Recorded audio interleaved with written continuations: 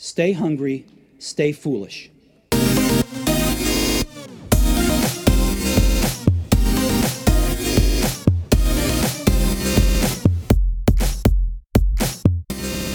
The questions we grapple with in today's show are not about transistors and neurons and algorithms and such.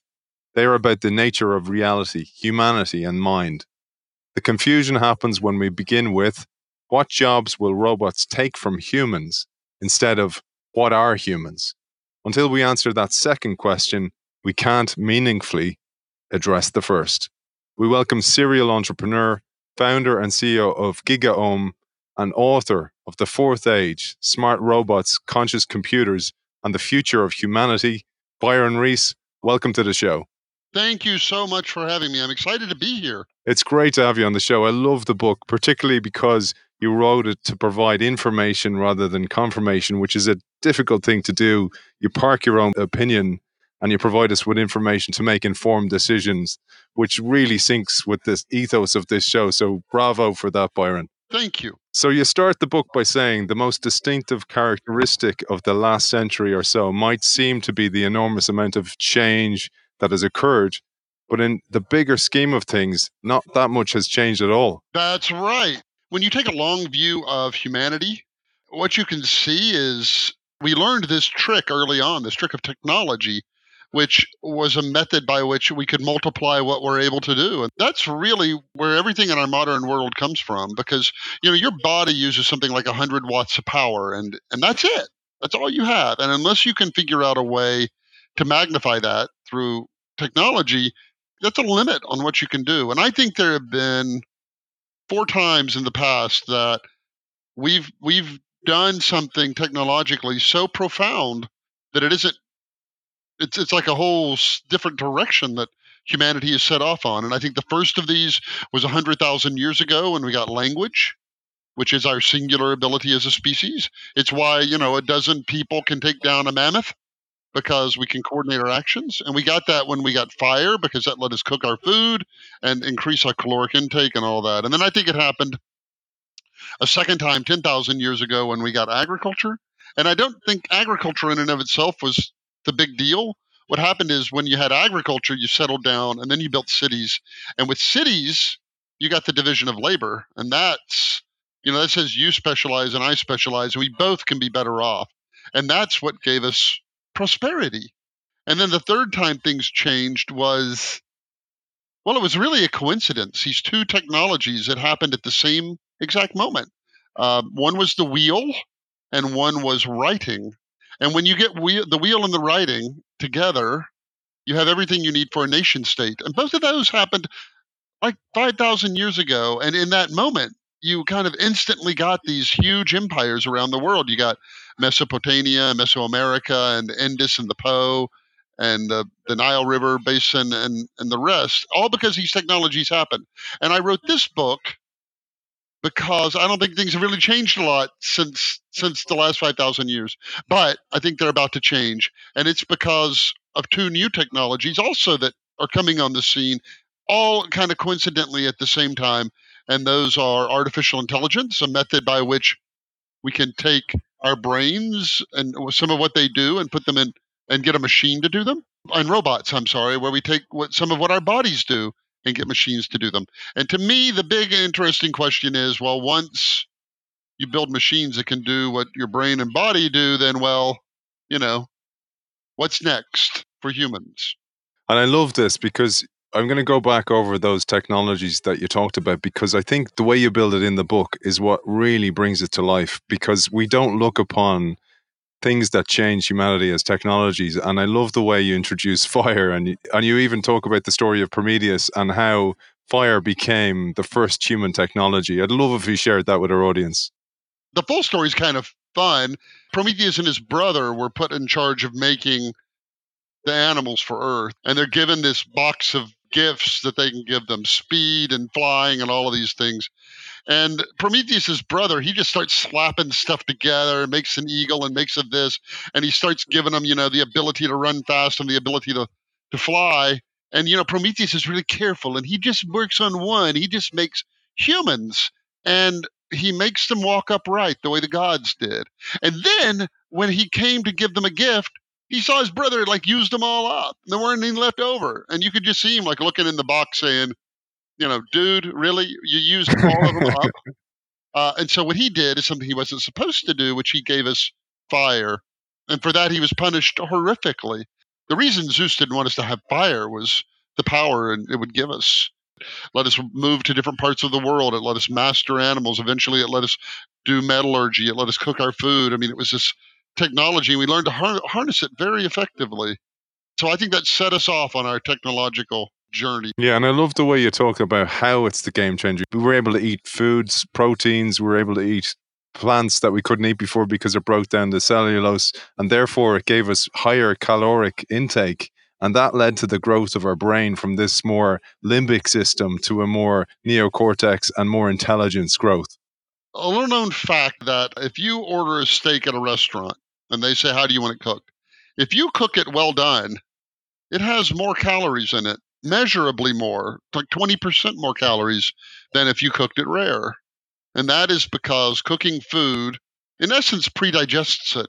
It unwinds proteins that are undigestible by people, and that all of a sudden they are. So if you cook it, it has more calories. And what happened is hunting and gathering was always kind of an iffy game. If you eat only raw food, it's actually quite hard to get enough calories to power you. And this was a big game changer because we could cook food and essentially superpower the food. And when we ate it, we grew our brains. That's what we did with the calories. We grew our brains. And that's why your brain uses 20% of all the calories you consume, whereas an animal, I mean, even a higher animal, uses maybe 8 or 10. And so we went all in on the brain. And that was a big gamble because if you add something that takes 400 calories a day to maintain, it better be doing you some good. And it turned out to be a very good bet for humanity. We're where we are on this planet because we're the smartest thing on it. And that's because we were able to increase our caloric consumption. It's an interesting question. Will we still be the most powerful thing on the planet when we are no longer the smartest? But I'm getting ahead of myself there. Yeah, absolutely. I love the way you build this because you get us to the fourth age, talking about these technological changes. And I love your definition of technology as well. It'd be great if you share that because I love the way you talk about how it's something that is the application of a knowledge to an item, a process, or a technique. Right. We use the term very loosely. We talk about technology, but I'm really interested in what is it? Like, effectively speaking, it's one of those things that everybody kind of knows what it is, but until you can articulate it, you don't really, I don't know, appreciate the full import. And what its effect is that it multiplies what we're able to do. More people can hear you because you're using technology than if you were just sitting out on the street corner interviewing me because you're using technology. And it is what you just said, the application of knowledge to something. The old saying that knowledge is power is true. And it's that knowledge that we use to multiply what we're able to do. I mentioned we use 100 calories to power us. And we learned how to harness oxen to plow. And an ox eats twice as much as you do. So it's 200 watts of power constantly. And if you were somebody who got an ox and you could plow, you tripled your capability. You went from 100 calories to 300 calories. And then what we learned to do was with steam and new technology was effectively consume more calories. I mean, you can measure the caloric content of coal. It's less efficient to convert it, but you can still figure out how many calories you are using. And then, all the way up to the present day. And in the West, we use 10,000 watts of power constantly. So your body uses 100, and then you use another 10,000 watts of power. And that's essentially 100 people doing your bidding, 100 people cooling your home, 100 people laying streets for you, all because we've learned this trick collectively. There is nothing that correlates to standard of living better than power consumption. The more power you're able to consume, the more you're able to multiply it yourself, and the higher is your standard of living. And that power consumption came, firstly, as you say, from the fire, burning more calories, being able to outsource the digestion, essentially. But then the growth of the brain gave us a new technology, which you mentioned briefly earlier on, which was language, which developed our brains even further. Yeah. And if I were writing the book today, I may not have even said language because animals, you could say, have a kind of language. I really think what it was stories more than language. Stories are how you could envision other things. Like, hey, if you went around that side of the mammoth and I went around that side, stories are the way you could learn what somebody else did. Og went up and pulled that tiger's tail while it was sleeping, and Og, was eaten. Um, and really, that's what I think it is that's the essence of language. It's the ability to tell stories. And therefore, you're able to turn experience kind of into technology. You're able to convey these experiences. You can actually know something without experiencing it. And that is, I think, what gives us our modern world and our abilities. Then that idea of storytelling made humanity be able to communicate with each other in order to spread the word of, hey, this thing, agriculture, like fire, is a new technology that we can use to advance the species even further. That's exactly right. I mean, I'm fascinated by storytellers.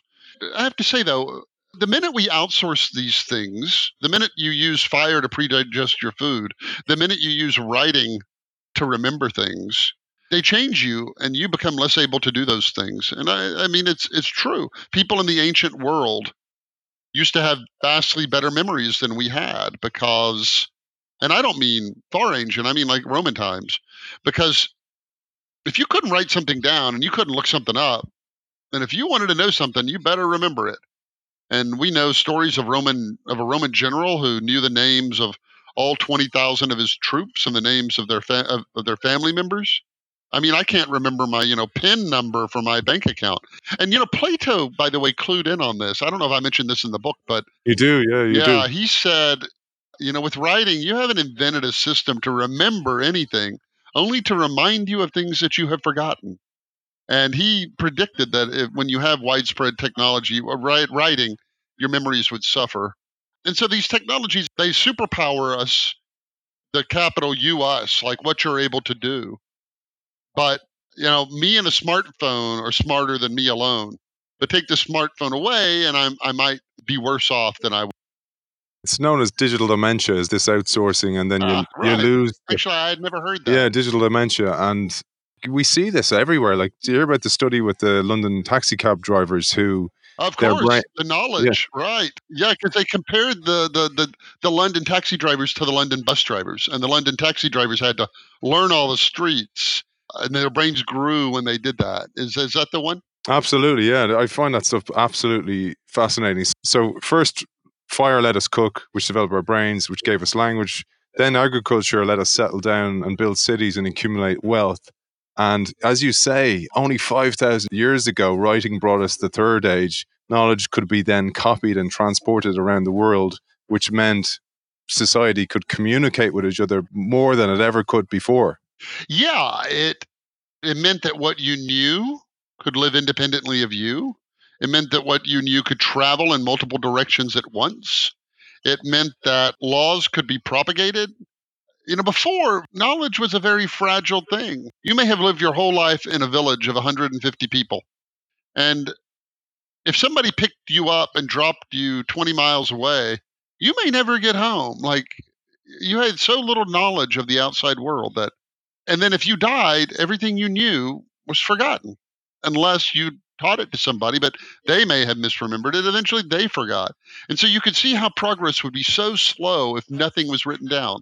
And then all of a sudden we learned this trick. We're going to, write things down and to remember them. It's an interesting debate about what were the first things we wrote down. Were they inventories? And so it was really a market thing that created it? Were they religious texts? Was it religion that created it? We don't really know. We do know that once writing took hold, and it appears to have developed kind of independently in multiple places, it was so useful. At the beginning, only a few people could do it, but it was so useful that we quickly found value in everybody doing it. It's hard to believe that it's only 5,000 years old because you can count those generations. That's under 100 generations of people. But you could get back to when we didn't have writing. And what that means is that everything older than that is literally prehistoric. So dice are prehistoric. beer is prehistoric. These things predate. It's kind of like, sharks on this planet are older than trees. And when you just start to think about something you assume has been here kind of forever is actually quite new. And writing is like that. And then, like I said, it's just a coincidence that we got the wheel at the same moment. And history only really begins, the written age, 5,000 years ago, which is fascinating. And this is what I loved, the way you build the book up to the fourth age. Writing meant that rulers could create legal codes and that those codes could be distributed and enforced, which gave way to wealth and money appearing during the third age as well, which is interesting because this is where the division of wealth started as well. That is very true. When we all hunted and gathered, there was no wealth. You might have found a handful of grub worms, and you could have hoarded those grub worms, but the next day they'd be dead, and you're no better off. So you had no way to accumulate any wealth, and frankly, no interest in it, because you unquestionably would be if every day you had to kind of gather what you were going to eat that day. You were going to be sick, and so you would need somebody else to gather for you. And so you had to gather for other people. So you had this kind of loose communal sharing. You had to.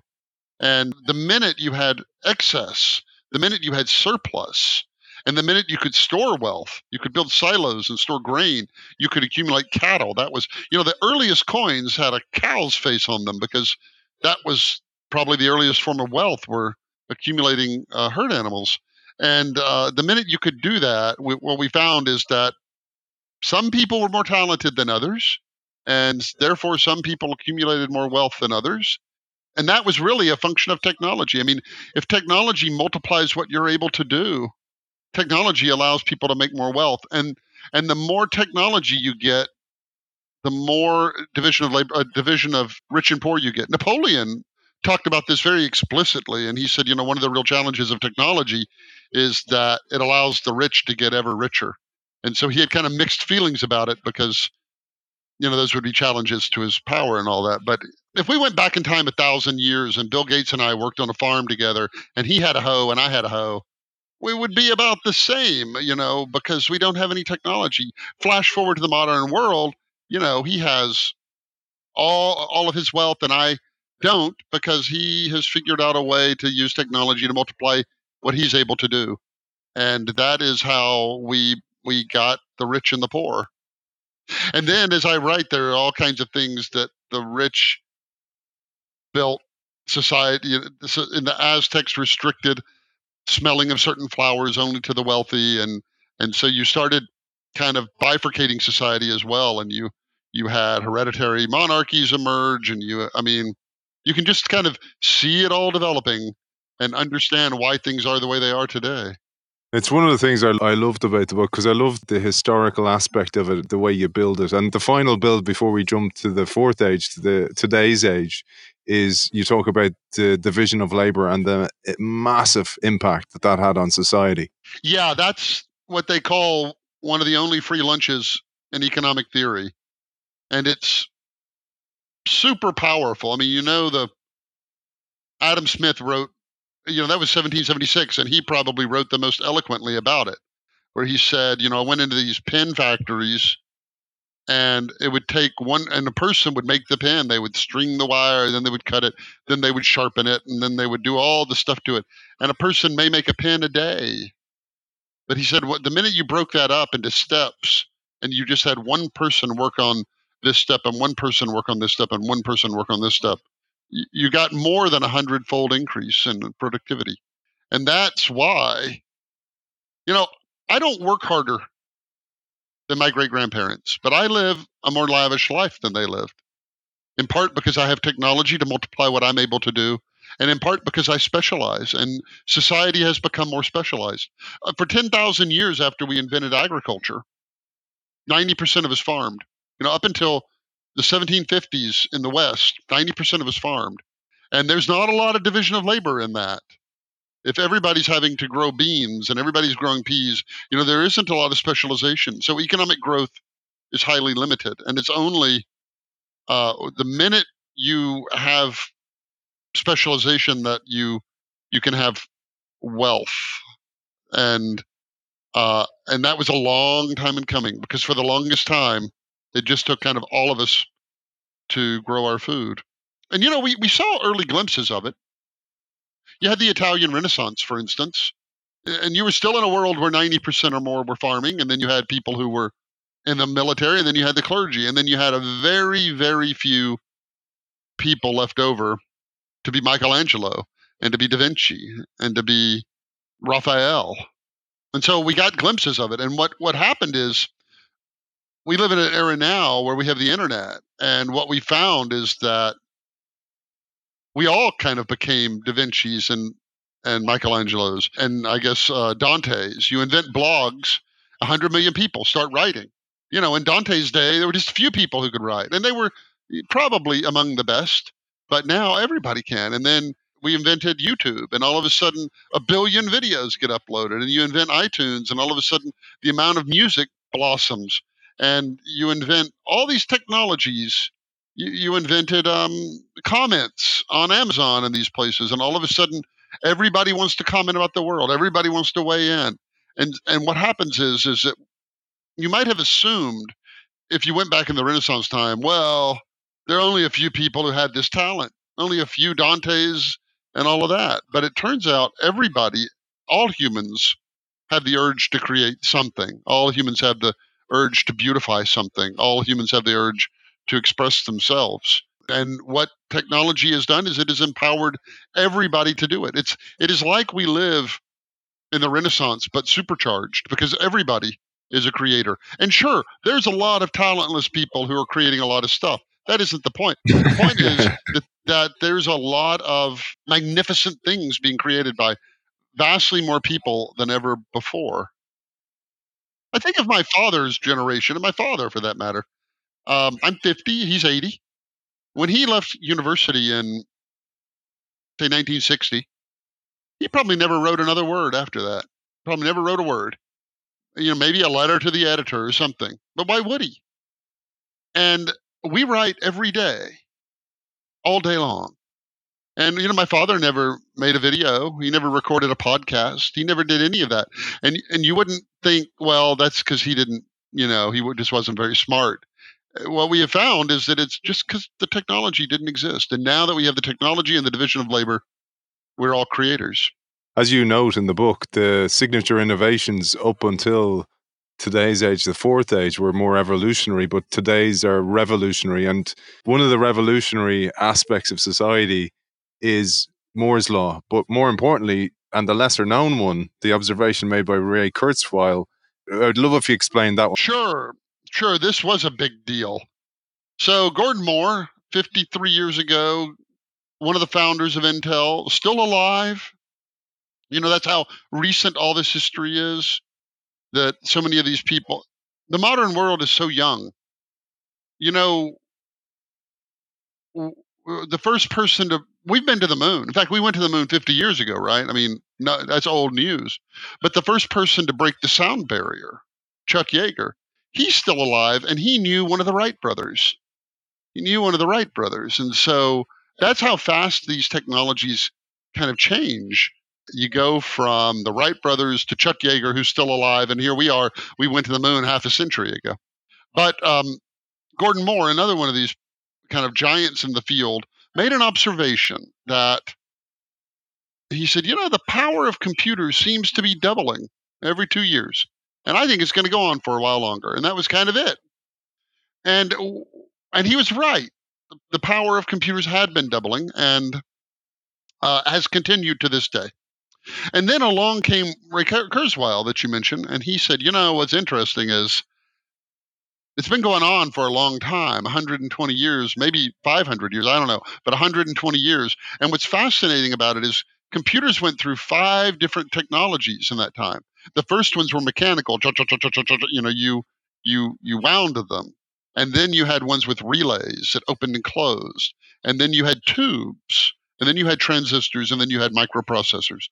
So a microprocessor and a mechanical computer don't have anything in common, right? Other than what they tried to do. So how is it that for 120 years, this law has been in lockstep? Like every 2 years it doubles, every 2 years it doubles, every 2 years it doubles, even though the technology keeps changing. Nobody knows the answer to this, by the way. Nobody knows. If you figure it out, call the Nobel Committee because you got a prize coming to you. Nobody knows why technology does this. Then other smart people came along and they said, it's fascinating. It isn't just computers that do this doubling. All technology does. It doubles over a specific period of time. It may not be 2 years. Maybe it doubles every 5 years, every 20 years, every 9 months, but it doubles and doubles and doubles and doubles and doubles and doubles and doubles ad infinitum. And again, nobody knows why. Some people think that multicellular life does the same thing. It doubles in complexity, I think, every 150 million years. And if you go backwards, it means that life is older than the planet is. That would imply we came from someplace else, or at least the cells that became us came from someplace else. And so this is this big idea that technology has this attribute, this doubling. And what happens is people often don't appreciate what all this doubling does. And there's a good reason for that. It's because nothing in your life does that. You don't have 2 kids, then 4, then 8, then 16, then 32, then 64. Your bank account doesn't go 100 euros, 200, 400, 800. It just doesn't. Nothing does that. So we're bad at estimating what a big deal it is. And there's a story about the creation of the game of chess, where the man who invented it brought it to the ruler 1,000 years ago, present day India, and said, I have invented chess. And the ruler said, this is fantastic. What would you like? And he said, I am a humble man. Just put a grain of rice on the first square of the chessboard, and then put 2 grains on the second, and then 4, and then 8, and then 16. And I just want the rice on the 64th square. So you say, well, how much rice is that? And the purpose of the illustration is you're going to guess too low. So guess really, really big. But the fact of the matter is there's more rice than has ever been grown in the history of planet Earth. And by the way, when the ruler found this out, he had the man put to death. And there's another lesson to be learned from that. But the main lesson is nobody thinks that. And nobody thinks that way. Nobody says, oh, I bet that's more rice than it's ever been. And what it really means is that it took us 3,000 years to get from the abacus to the iPad. But in just 25 years, we'll have something as far ahead of the iPad as it is ahead of the abacus. And it means something, I think, even bigger. And that is that if technology advances and doubles and doubles and doubles, I think it means that we will solve all technical problems. And let me explain that. So first of all, there's a lot of problems that aren't technical, and technology is not going to help us with those. But there are a range of problems that are just technical. There's no reason they have to be. We just haven't figured them out yet. And if they're technical problems, they have technical solutions. And if we don't have the technical solution today, just wait. So you take something like disease. Disease is a technical problem. You don't have to have disease. And I believe, if you're listening to this, you're going to live to see the end of disease. And you say, well, how can you say that? And you say, well, the worst disease ever was smallpox. And we developed a cure for that. I mean, a vaccine against that in the 1700s, before germ theory had been put forth, before we even knew it was caused by germs. Jonas Salk made the Salk vaccine to defeat polio. And he didn't have any technology. He didn't have a computer. He lived in a time of stone knives and bear skins. And on and on. And so these things that are just technical problems that we defeated back when we had very little technology. Imagine you can take a pathogen and sequence its genome and model it in a computer and try 10,000 cures in a minute. And so I think that is a technical problem that we will solve. Aging might be one. You only age and grow old for 4 reasons, and they all look like technical problems to me. Hunger. You don't have to have, the earth does not strain to feed the people on it. Far from it. I mean, my country, the United States, throws away enough food to feed all the hungry people in the world. So that's just a technical problem. How do you grow more food with less resources? That's just technology.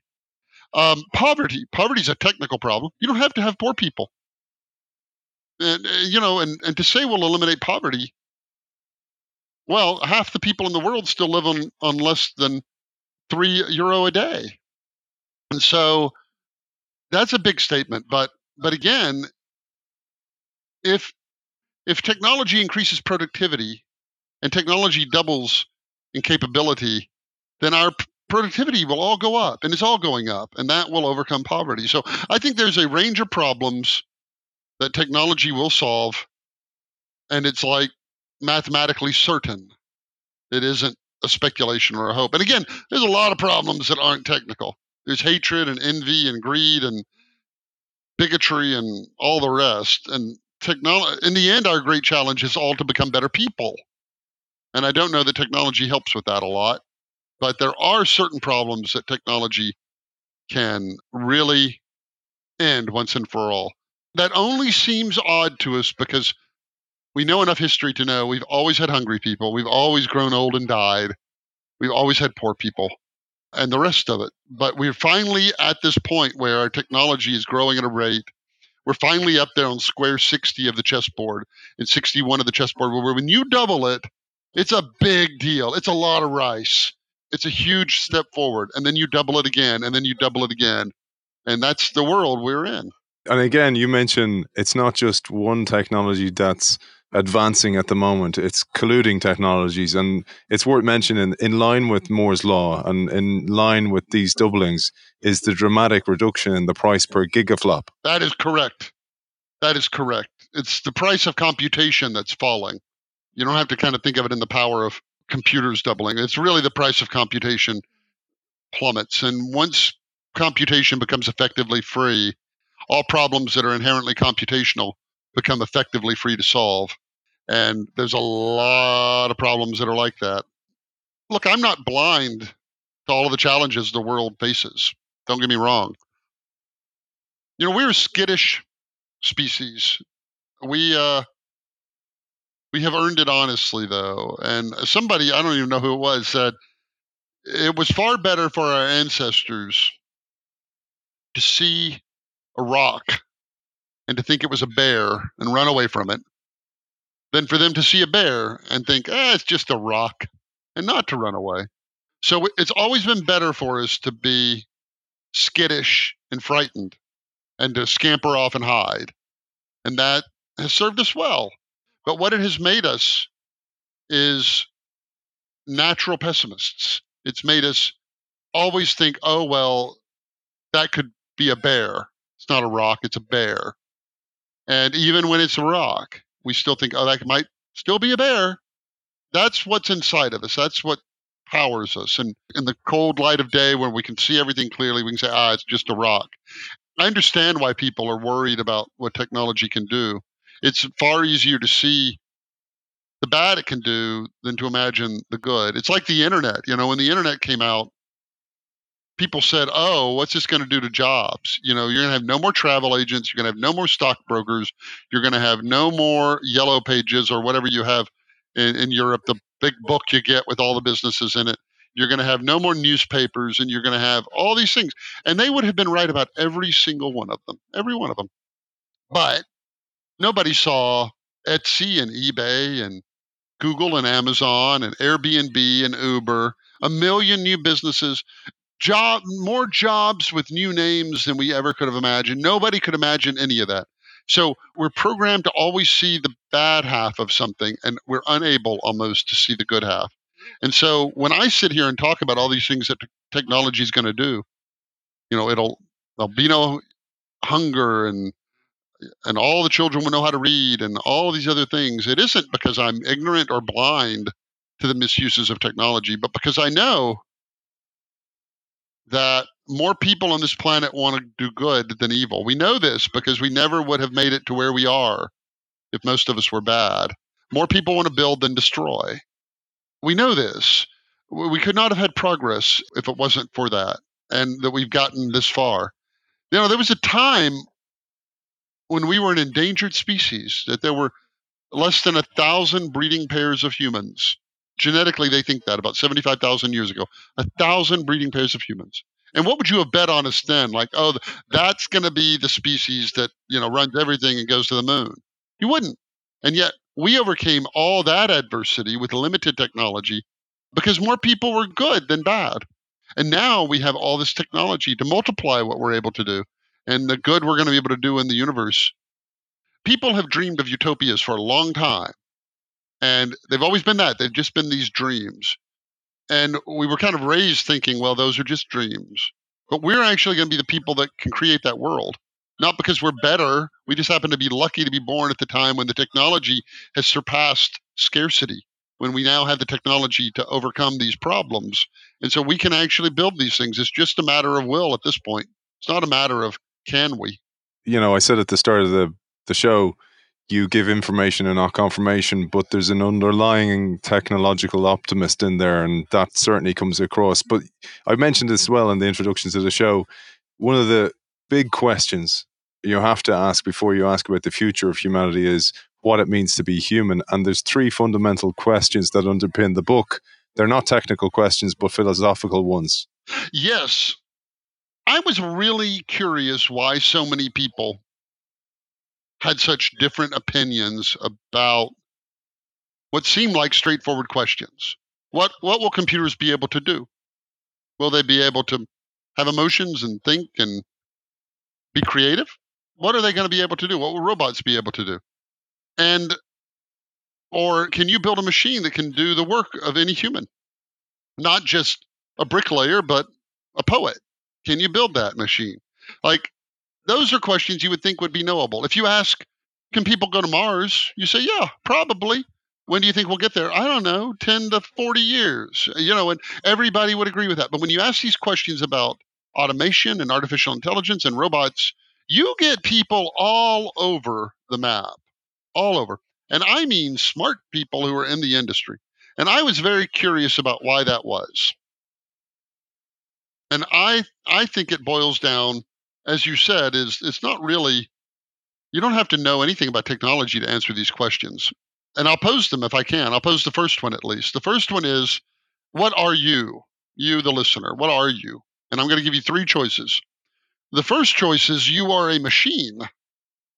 You're a machine. You're a self-sustaining chemical reaction. You're a bag of electrical impulses and chemicals. If I knew where every atom in your body was, what direction it was heading, I could copy that. I would just build another you, and that would be as you are. Like, you're a machine. That's what you are. The second choice is you are an animal. And that goes, well, you have a mechanistic body, but you also have this animating force. You have life, and life isn't mechanistic. Life is something beyond mechanics. And then you have a third choice, which is you're a human being. And of course, we're humans, we know that, but it means something different. It means, yes, you have a mechanistic body. Yes, you're an animal, but there's something else about you that separates you from animals and machines.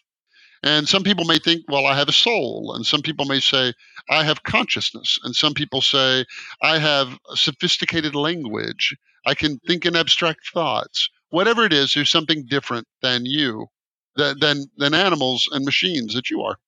Now, the fascinating thing is that when I put these questions, when I put them on my website and ask that question of people who just come to my website, 85% say they are humans. But I also happen to host a podcast about artificial intelligence. And the people that come on the podcast, most from Silicon Valley, all working on AI. Like, these are all the big brain AI people in the world. When I ask them that question, and I keep count of this, I've had 100 guests, and 95% of them, 95 of them, have all answered the question, I am a machine. When I wrote that in my book, my editor from New York wrote in the margin, does anybody really think that? And it's like, yeah, like everybody in Silicon Valley believes that. And they don't just kind of go, I guess. They're very explicit. Of course I am a machine. What else would I be? And if you think that, then someday we'll build a mechanical you. If you are a machine, then someday we'll build a mechanical person. And then 2 years later, they'll be twice as powerful. And 2 years later, they'll be twice as powerful. And then someday they'll be so powerful you can't even relate to them. But if you're not a machine, then that means no machine can ever do what you can do. And there are these inherent limits to what computers can do. Another way to think of it is a thought experiment put forth by a professor at Berkeley, and this is called the Chinese room experiment. And it goes like this. There's this room, giant room with all these very special books in it. And in the room is a library, what we call the librarian. And the important thing about the librarian is she speaks no Chinese, doesn't know a word of Chinese. That's important. Now, outside of the room, there are Chinese speakers, and they write questions in Chinese so that they're writing the symbols on pieces of paper. They're sliding them under the door, and she picks them up, but she knows no Chinese. But what she does know is how to do this. She takes the first character on that question, and she finds a book that has that on the spine. And she flips and turns and finds a second character in that book. And that directs her to another book where she looks up the third character, to another book to look up the fourth, all the way to the end. And the last character she looks up in the book, it says, copy this down. And she copies these symbols down she doesn't understand, that she doesn't. And she writes them all down, and she slides that note back under the door. And the Chinese speaker outside picks it up and reads it. And it's brilliant Chinese. It's poetic, and it rhymes, and it's pithy, and it's philosophically important, and it's beautiful. And so the question is, does the librarian understand Chinese? Does the librarian understand Chinese? Now, people on my show, by and large, say, well, of course she understands Chinese. You can't have a conversation with somebody in Chinese and then say they don't understand Chinese. And by the way, this room passes the Turing test.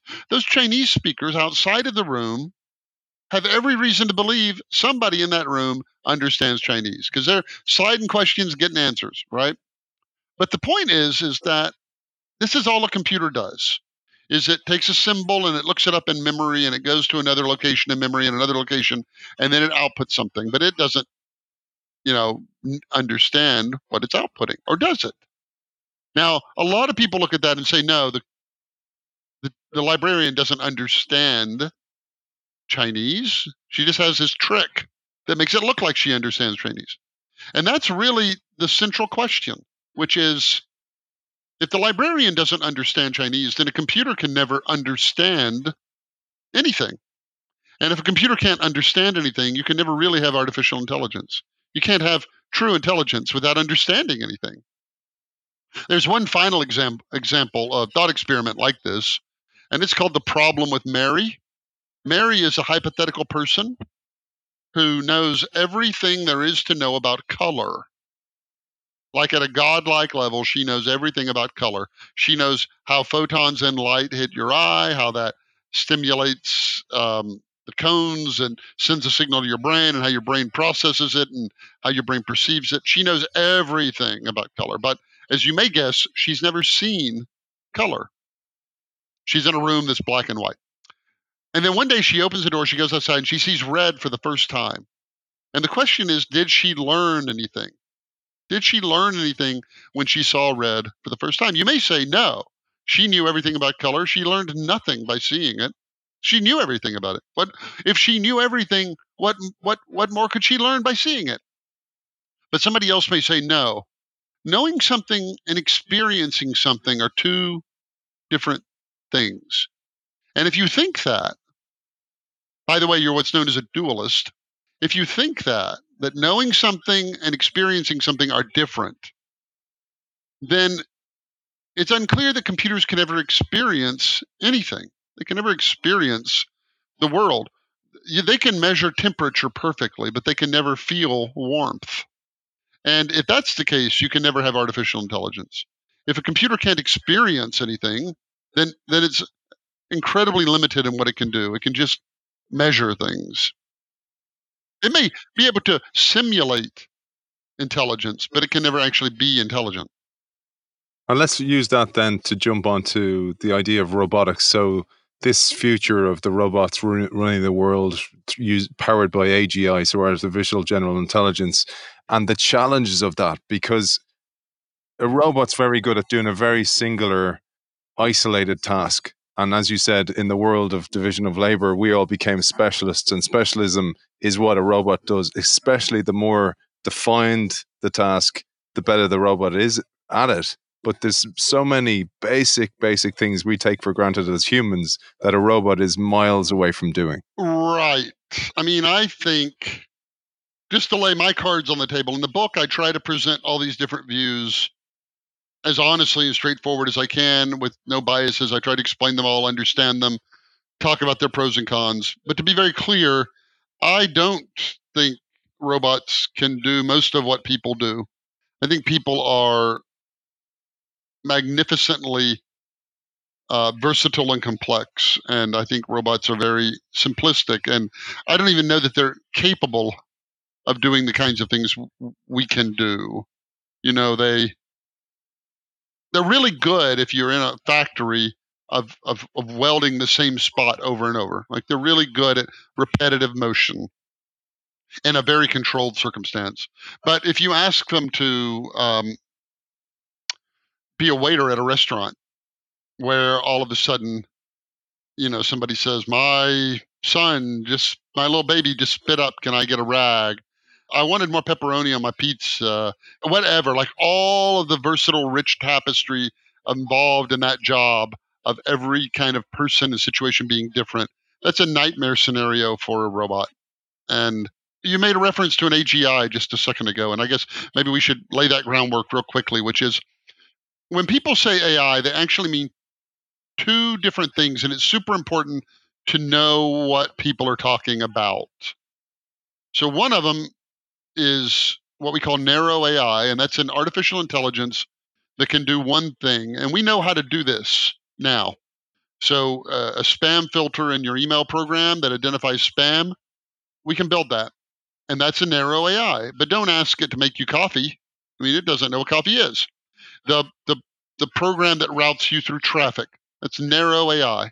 And the way we do it, by the way, is kind of interesting. We take data about the past and we get a computer to study it and make projections into the future. That's all it is. It's just take data about the past, look for patterns, project them into the future. And therefore, it only works in a very few places where the future is just like the past. It can identify cats because a cat tomorrow looks a lot like a cat yesterday. But there's many things that approach just doesn't do. Now, the other thing people mean by AI, though, is what you just referred to, artificial general intelligence. This is something we don't know how to build. And that is a statement 100% of the people in AI would agree with. Everybody agrees we don't know how to build it. And that's an AI as versatile as a human. It's creative, it's witty, it's smart. Ask it to make you coffee, it'll do it.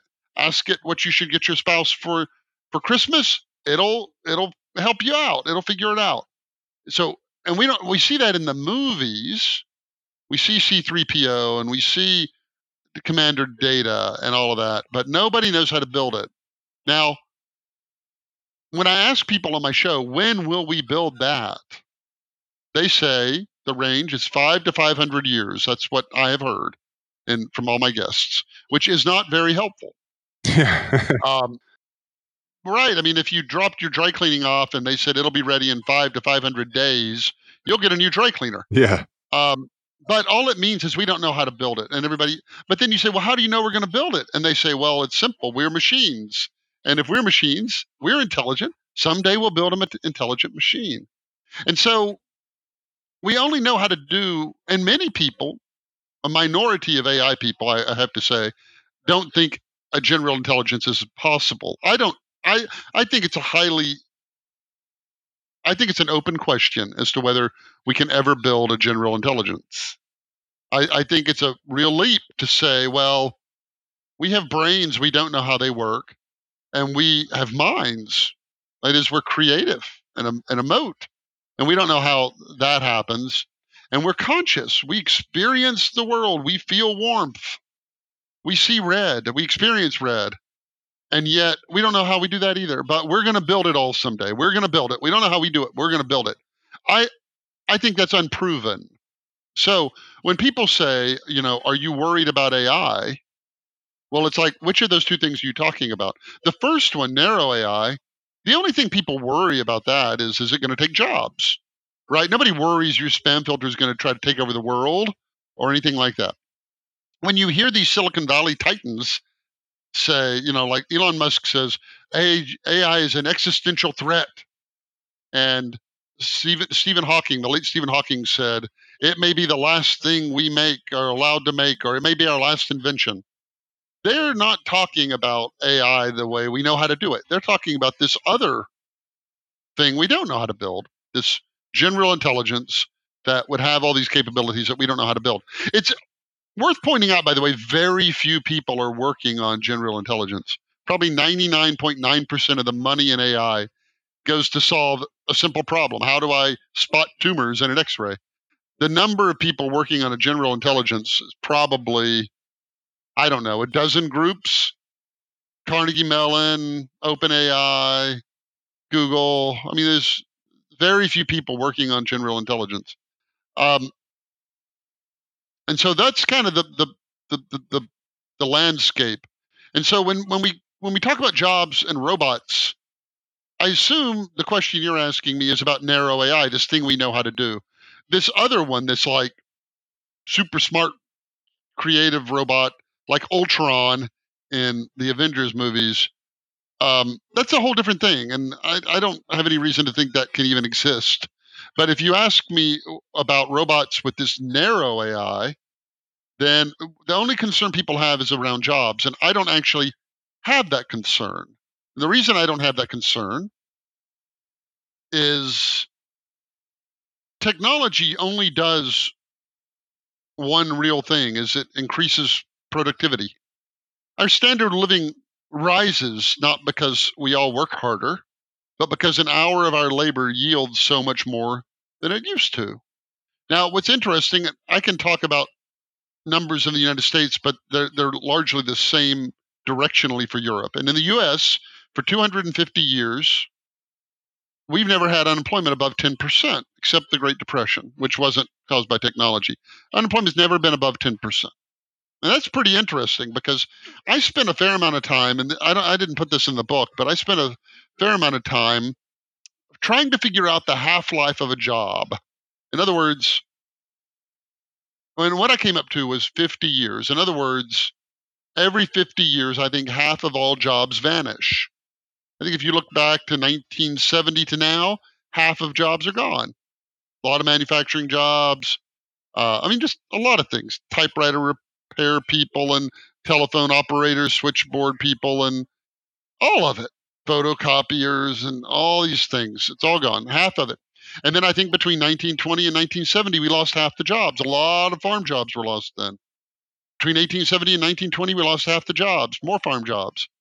And now, so you have to say, well, how can you always lose half your jobs every half century and never have unemployment? Like something's going on there.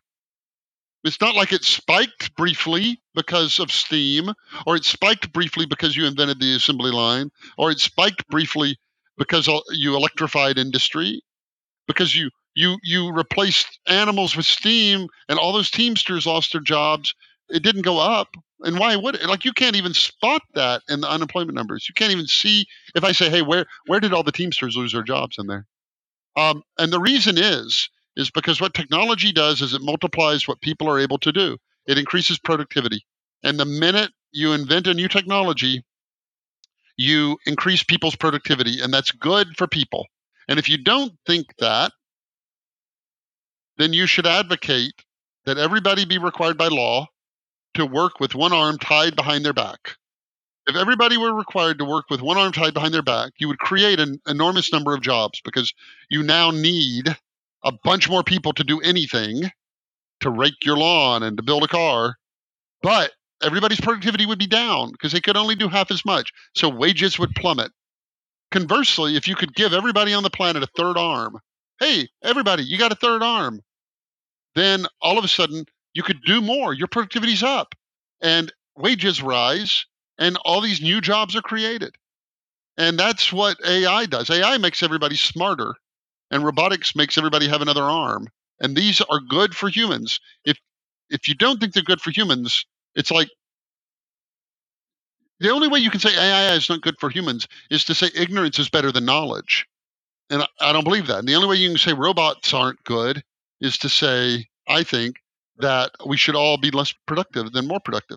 And you give the great example that you often hear about, oh, Google Translate's touted as the prime example of technology putting people out of work. It'd be great to share how that isn't true or how that would play out when that happens. The line goes, Google Translate can translate a document as well as a human and a human translator. And then you say, well, what's that going to do to human translators? And by everything I've read, the number of human translators we're going to need is going up dramatically. And you say, well, how can that be? And it's because the minute you say, okay, we can translate emails for free, everybody's like, well, I will start doing business in China. I will start doing business in India. I will start doing business elsewhere because I can do it so inexpensively. And then, oh, there's a contract. Well, we need somebody to translate the contract. I'm not going to use Google for that. Oh, there's a phone call.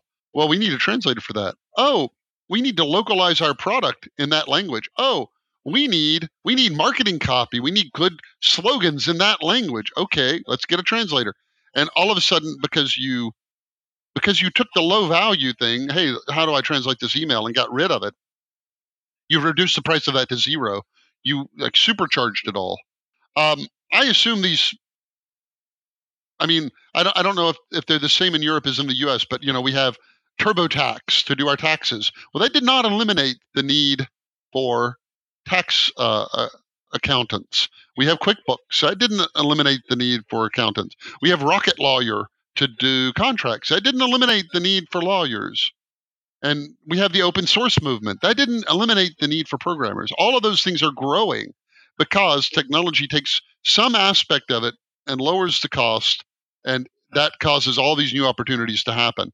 It's hard to see it. It's hard to, and I'm very sympathetic to people who look at that and get worried, who say, oh, self-driving cars are coming. I'm a trucker. I'm in bad shape. And I understand, like, that's your livelihood and all of the rest. But these are great opportunities because by lowering the cost of something, you cause people to consume more of it, and when they consume more of it, you create all these new opportunities. We do fear technology. You give the history of that because when people look back in 100 years on us and stuff we would have feared, it's like us looking back, say, till 1891 when people widely feared electricity. And I love the story you told about Benjamin Harrison, President Benjamin Harrison. He was the first president who had electricity in the White House, but he was afraid of it. So he and his wife were afraid of it. They would never touch the light switches. And so they had the servants turn the lights on and off because they were afraid of it. But it goes way back. You're right. Everybody knows the story of when the looms were automated in France. People thought they were going to put them out of work, the loom operators. And so they took their wooden shoes, their sabots off, and threw them into the machinery to break it. And they gave us the word sabotage. There were the thresher riots in 1820 in England that people thought the automatic thresher was going to put them out of work.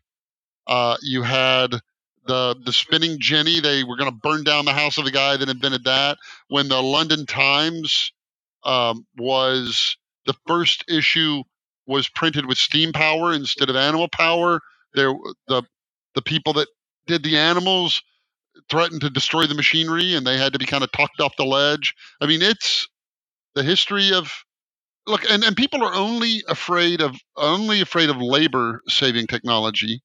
Like nobody throws a shoe in an air conditioner or something like that. That doesn't put anybody out of work. But if it's a labor saving technology, people think that's bad for me. And it's rare that it is. Now look, half of jobs are lost every 50 years. Half of jobs are lost. But the great thing about humans is we're all capable of learning things, all capable of learning new things. That's our great. People ask me all the time. Number one question I get is, what should my kids study today to be relevant in the future, to have work in the future? And I think back, I'm 50 years old. I think back to when I was in high school. There's only one class I could have taken then that would be really helpful to me today, and that's typing. That was it. That's all I could have taken. And yet I'm okay And the things I learned in university, they aren't what I do on a daily basis in my job. Most people, I mean, if you're a technician, you probably learned in school, but then you apprenticed. So most of us, what we do in our day-to-day job, we learned kind of as we went. And all humans are capable of doing this. And so I don't actually think it really matters kind of what you study. I really don't. Learn how to learn how to teach yourself new things, learn how to work in teams with others, learn how to read body language and communicate clearly and all of that, and you're going to be fine. You're absolutely going to be fine. Communication and human skills, as you say in the book. And you have an online interactive version of a Can a Robot Take Your Job quiz on byronreese.com. Yes, it's 10 questions that try to say, is a job able to be automated? Very few actually are. Oftentimes, things within a job can be automated, but the whole job can't be. And the kinds of questions are things like, are 2 days of your job exactly the same? Does your job require any mobility? Does your job require empathy with people? And so it's got 10 of those questions, and then it scores the jobs. And we're going to release a report that kind of sums it all up. But very few jobs actually can technology, there are, order taker at a fast food place. Technology can probably do that. That job will probably be eliminated. There are more like that. People may be familiar with a piece of research that came out of Oxford a few years ago about technology. And it was by these two guys named Frey and Osborne. And in this, the way it's reported is that technology is going to destroy 48% of all jobs. That was how it's reported, and in some reasonably short period of time. If you read it, that isn't actually what they say. They say that a high percentage of things that people do can be automated, but that isn't the same as saying the job is destroyed. The OECD, which is nonpartisan, non-governmental really, came to the conclusion that if you say, well, what jobs can current technology actually eliminate, they think it's about 10%. And I would say that may be low. I mean, because we do lose jobs regularly, but I don't know that we're losing jobs any faster or slower now than we were when Steam came out, when the internet came out, frankly. You don't have to go back to Steam. When the consumer internet came out, it destroyed all kinds of jobs, and yet you don't see a bump in unemployment. I mean, if I were to ask you, do you think the consumer internet created or destroyed more jobs? It's hard to say, and that it destroyed more jobs than it created, because it created all these new things. All these newly available travel agents and stockbrokers could do new things. Oh, and I do want to say one more thing, and this isn't in the book, but this is really, I think, important, because what people say to me, they say the following: Byron, look, I hear what you're saying, and I agree to a point, but here's the problem. Technology is great at creating high pay, high skilled jobs like a geneticist. But technology destroys low skilled, low wage jobs like order taker at a fast food place. And then they say, do you really think that order taker at the fast food place has the skills to become a geneticist? Do the people losing their job have the skills to do the new jobs? And you say, well, I guess they don't. But that isn't what happens at all. What happens is a university biology professor becomes a geneticist, and then a high school biology teacher gets a university job. Then the part-time substitute teacher gets hired on full-time at the high school, all the way down the line. The question isn't, can that person at the bottom of the economic food chain do that new job at the top? The question is, can everybody do a job a little harder than the job they have today? That's it, a little harder. And if the answer to that is yes, which I think it is, then that's 250 years of economic history in the West. Technology makes great new jobs, destroys bad jobs, and everybody shifts up a notch. Then it creates new jobs, destroys bad jobs, everybody shifts up a notch, and so on. And so it's if you're in a part of the world and you're about to lose your job and the factory's about to close, it's hard to see that. And we as a society could do a lot better job of helping people through these transitions. But it isn't dire. It isn't dire. We're creating jobs. There's an infinite number of jobs in the universe. Jobs are created instantly when you take something like a lump of clay and you add labor and technology to it and you make something else like a vase. And whatever value you can add, that's a wage. And technology, by the way, lets you add more value. So technology increases wages. And so there's an infinite number of jobs. That's why you can never have technology really cause unemployment, because all we do is take the technology and make up a bunch of new jobs forever. And that's what we've done. And that's what we will continue to do. That's fantastic. And it's a great way to finish it. There's so much more in the book that we could have got through. I had so Yeah, much. we didn't get to consciousness. Can machines be conscious? And all of the other stuff. Yes, that cyber that I tried to warfare. cover. Yeah, you could. I mean, this book is so comprehensive. It covers absolutely everything. But there's one piece I'd love to finish on, and it's going back to something you said earlier on, both about the human purpose element being so important, the humanity part, and also you mentioned that negative bias we have, where we are wired to see that as a bear and not a rock to save us. That's there to actually save us. But I'm going to quote this piece from the book because I love this. It was kind of dropped in there. You didn't make a big deal about this, but it meant a lot to me. And I think I'd love to pull it out and quote it. Perhaps we are driven towards perpetual progress by our mild discontent with the present. No matter how good things may be, we can always picture them a little better. And the drive to relentlessly move forward and upward is our distinctive characteristic. Maybe we aren't so much Homo sapiens, the reasoning man, as we are Homo dissatisfactus. We're the dissatisfied person. Yeah, I had a bunch more I wrote about that my editor cut. There's 30,000 words that got cut out of that book. But I went on to say, beavers have been building dams for 100,000 years. They don't really show any sign of getting any better. They're not hydraulic. They don't generate power to cool the beaver's den. We don't actually see any animals. I mean, we see animals adapting to their environment, but we don't see other animals make progress the way we do, that we relentlessly march forward.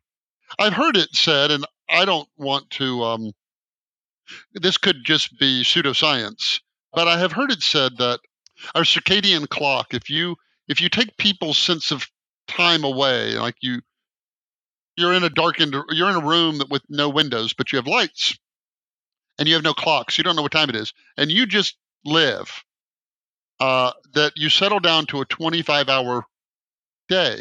That's about what you naturally would get into. Whereas animals are at 24 hours. So they're in sync, as it were, with the world. They live, their internal daily clock fits the world, but ours doesn't. We're out of step.